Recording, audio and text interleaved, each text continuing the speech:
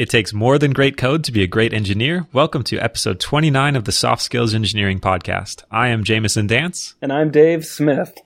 And we are your hosts. Did you know the plural of host is not hosts, it's actually hosti? Oh, I thought it was hostin'. Hostess. Hostesses. That's a thing. We have a comment from a listener. Do you want to read it, Dave? Yeah, sure. This comes from listener Matt, and he gave us this little comment, actually a story, after listening to episode 24, which was about whether you should be a specialist or a generalist. And he says that at a former employer, a boss once told him that he needed to become more of a specialist so that his boss could defend him to business people. And that what happened was they were coming across some hard times with the company and, cuts were coming. And so he said, quote, he said that if he is facing cutbacks or defending raises or bonuses, he can explain the value of a specialist more easily. This person is my best REST API designer, for example, which is key to our architecture. Or that person represents us with the IETF, which is key to our strategy. Versus, as a generalist, that person is so versatile I can use them almost anywhere, which to a business person sounds like I could replace them with almost anyone. So this person is the best cog. Yeah. They're the most replaceable. That's their specialty. Yeah. So that was a very interesting perspective on specialist versus generalist. And I should mention, without saying the name of the company that he worked for, it was a large company, well known in the software industry. And I thought that was really, really interesting perspective. And it was once again a reminder of how my limited view, based on my own experience, is just such a small glimpse into the industry. Yeah.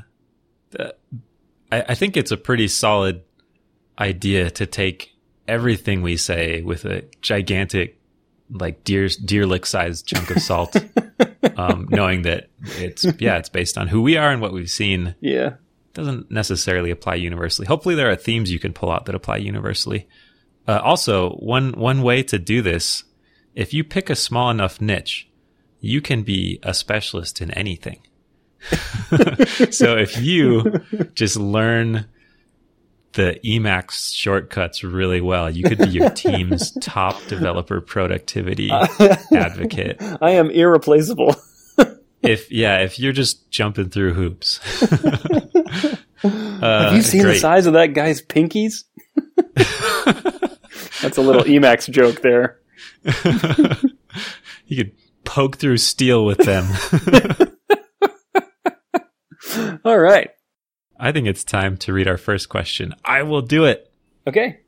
This is from a person named Mark, and they say, "Hey, Dave and Jamison, I am offended that they put Dave's name first, but I'll still read the rest of it anyways. I'm going to be starting a new job next week. Can you talk about what are some good and effective ways or approaches you take during the first month at your new job, your first 3 months there, etc.? Also, maybe share what you've learned in the past, good or bad. Thanks so much. Love the pod." Love the pod. It's spelled podcast. I love the pod. No way. Love the pod. It was the best. Thank you so much, Mark.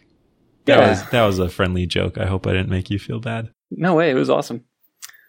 Yeah, great question, Mark. And one that is very timely, actually, because I myself will be starting a new job after nearly 5 years at my existing job in about 2 weeks. I finally took the age-old soft skills engineering advice, which is get a new job. Quit your job. Quit your job. A different one. You know what? I actually quit my job since we started this podcast too. Oh boy, what have we done? I don't know. I think the clear first thing you do is establish dominance. We actually both agreed on this. My strategy would be play it like a reality TV show. Look to the camera, say you're not there to make friends. The camera is sometimes hard to find, but you'll find it if you look hard enough. I mean, refer to the CEO by their name, by their first name, of course, and talk about them to other people in casual conversation. As if you're best friends. Yeah. If you share desk space with people, just slowly slide your stuff outwards until you command a larger amount of real estate. All these things signal status, and that's really what you're trying to do is... Yeah, figure out who you think the most dominant engineer is already, and figure out a way to remove them. or humble them, right? I think if you can reverse a binary, if you can invert a binary tree on the whiteboard faster than they can, then by default you are now the most dominant person on the team. Challenge them to a whiteboard off. Yeah. Oh man, those are terrible ideas, Jamison. Every single one. Tell me good ideas. Oh boy, it is challenging to start a new job because everything is new, and it's like gravity goes the opposite direction, you know? Yeah, it's a great way to find out. The experience I've had has often been I only discover when I start a new job what things I do because they're genuinely good and what things I do because it's just the way things worked. Mm-hmm. And there is kind of like it feels like you miscalculate how many steps are left and like take an extra step and get this weird jerk in your body. It's that same kind of feeling sometimes. You mean on the stairs? Well, sometimes it happens to me just normally. Walking to the street. Yeah. No, on the stairs. I caught your metaphor. I actually think that getting ready for a new job that was poorly worded. Starting a new job, techniques begin before your first day on the job. One of the things that I've done is I will try to email or get in touch with your manager or someone on your team and ask about the various technologies that are in use on the team. And before you begin, try to study those technologies. You know, maybe it's like a framework or maybe it's a programming language. And just that way, when you show up, you're not just completely blindsided by all these new technologies. You can at least come in with a little bit of a foundation. But you do have to be careful because, like, for example, the current job that I'm going to, you know, they told me the programming language that they're using. They told me the framework they're using. And then I just made some assumptions about build tools. And I emailed the manager today after studying them for a while and said, which build tools are you using? Oh, they're like, oh, we use a homegrown thing for that. I'm like, oh, crap. So I just wasted time studying these two build tools. But, you know, but do take the time. I found that to be really beneficial. That's a cool idea. I like that idea of studying up ahead of time, especially if it's different from what you were doing earlier. Mm-hmm. I think the main thing that I would want in starting a new job is to find the structure. And what I mean by that is when people work together, there's some kind of organization or hierarchy that springs up. Sometimes it's explicit, sometimes it's implicit. You might find out that all deploys go through this one person and that'll like dramatically affect the way you work, or that all the engineers have opportunities to make product changes whenever they want. And that has other effects too. But just kind of exploring and discovering the human structure in the job, not to manipulate it or be sneaky or conniving about it at all, but just because I think if you can find those things out, it will help you get stuff done, which is your goal. Yeah, totally. Well, I think what you're saying is try to identify the process that's going on, even if it's not well documented, you know? Like they may say, we do Scrum, but Jessica over here signs off on all of our builds, you know? And it's like, oh, that's not really part of Scrum. That's just something you have to figure out. Yeah. Find all the implicit things, I guess. I mean, obviously you need to learn the code base, and that might be a whole different question. How do you go about learning a code base? Although not quite a soft skill, so maybe we'll pretend it doesn't exist. I think sometimes learning a new job is like stepping into a dark room where you can't see anything, and you have to like feel with your hands the shape of the room, and then you're going to bump into some things with your head and your toes, and then you have to come out and like write down the shape of the room on a piece of paper based only on what you felt, right? Like sometimes you walk into a new organization and you're going to bump into things, right? Like, oh, I didn't know it was done that way here, you know, and I would say that you can react one of two ways when that happens. When you bump your head into something, you can either like get mad about it and try to change it, which might be the right case it might be the right course in some cases, but usually for the first little while, it's more, you need to spend more time understanding it and trying to map it out in your mind and understand why it's there, I think, before you start asking for overhauls. Yeah, that's a great point. I have a friend who, they're fairly senior and they get hired usually into leadership positions, but they have this explicit rule that says, I'm not going to suggest any changes for a month, because it's so tempting to go in, see a thing that you don't like, and just be missing the context about why it exists. And then you can go on some rant about why it's not a best practice, or they're holding the team back or whatever, and just kind of raise a big stink without knowing necessarily that maybe there's a good reason why that happened. Maybe there's some organizational scar tissue that this thing prevents from this thing prevents a disaster from happening that happened before. Or, like you said, there's a lot of context, and I think your goal is to learn that context. And as a new person to the organization, there will definitely be things, you have new experiences from outside that you can bring in. And there probably will be some things you can suggest to change. But if you suggest those too early, you risk kind of jumping the gun. Definitely. Really good point. So Mark asked explicitly, what do you do the first month, the first 3 months? Have you ever thought about it in that way, where there's kind of a checklist, a timeline where you say the first day I will do X, the first week I will do Y, that kind of thing? Or do you approach it more casually? Every job I've started has such a different onboarding process or non-process that you just kind of go in on day one and you're like, I have no idea what I'm about to walk into, you know? So no, I've never had a schedule. How about you? I haven't either, but this question made me want one. Yeah. I wrote one down. I mean, day one, you should get the code running, whatever that means. I mean, if you work at Facebook, you're not going to have Facebook running on your laptop. But step one, get Facebook running on your laptop. All of it. That would be a productive hire if someone could do that on their first day. But something that you're going to be working on, there's some way you're going to interact with it and run it to see your changes. And you should have, hopefully you should have that up and running the first day. Yeah. Although at some companies, day one is just fill out all the paperwork. And then day two, get on your computer. Yeah. The first day you have time to do work things. Again, this depends heavily on the company and their deployment style, but I think it would be cool to deploy something your first week. So whether that means check it into the version control system or actually deploy it live, just have something. It doesn't even matter if it's tiny or a README change or whatever, just something that you do that is handed over to other people. Just, I think that can kind of break the ice. I know that when I start, I mentioned this before, I worry that I suddenly have forgotten how to do my job, and just getting something small out of the way first helps me, first of all, learn what all the processes are for getting that done. But second of all, just prove like, oh yeah, I can do this. I can move this button. That's fine. It'll help you shed some of the imposter syndrome that is probably inevitable with starting a new job. Because you really are an imposter, right? Like you don't know anything. And then at the end of the month, I have sneakily format all the source code to your liking. That's where my checklist ends, though. I wish it was better.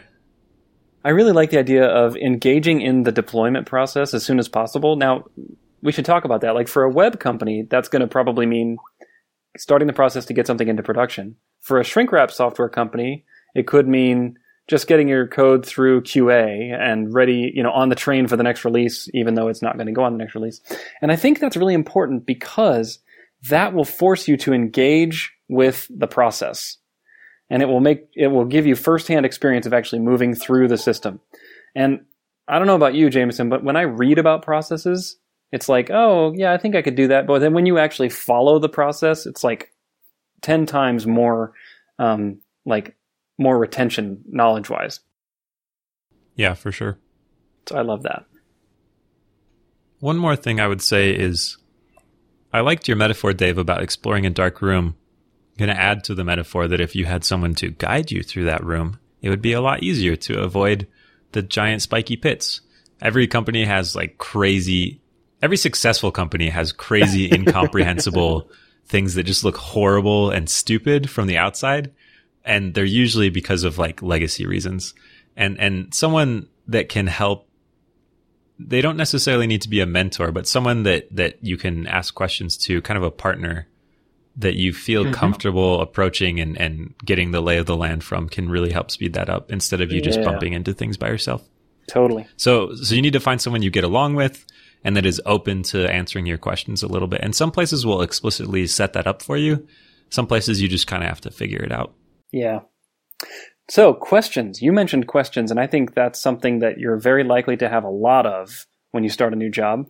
And probably one of the questions you'll ask the most frequently is jargon.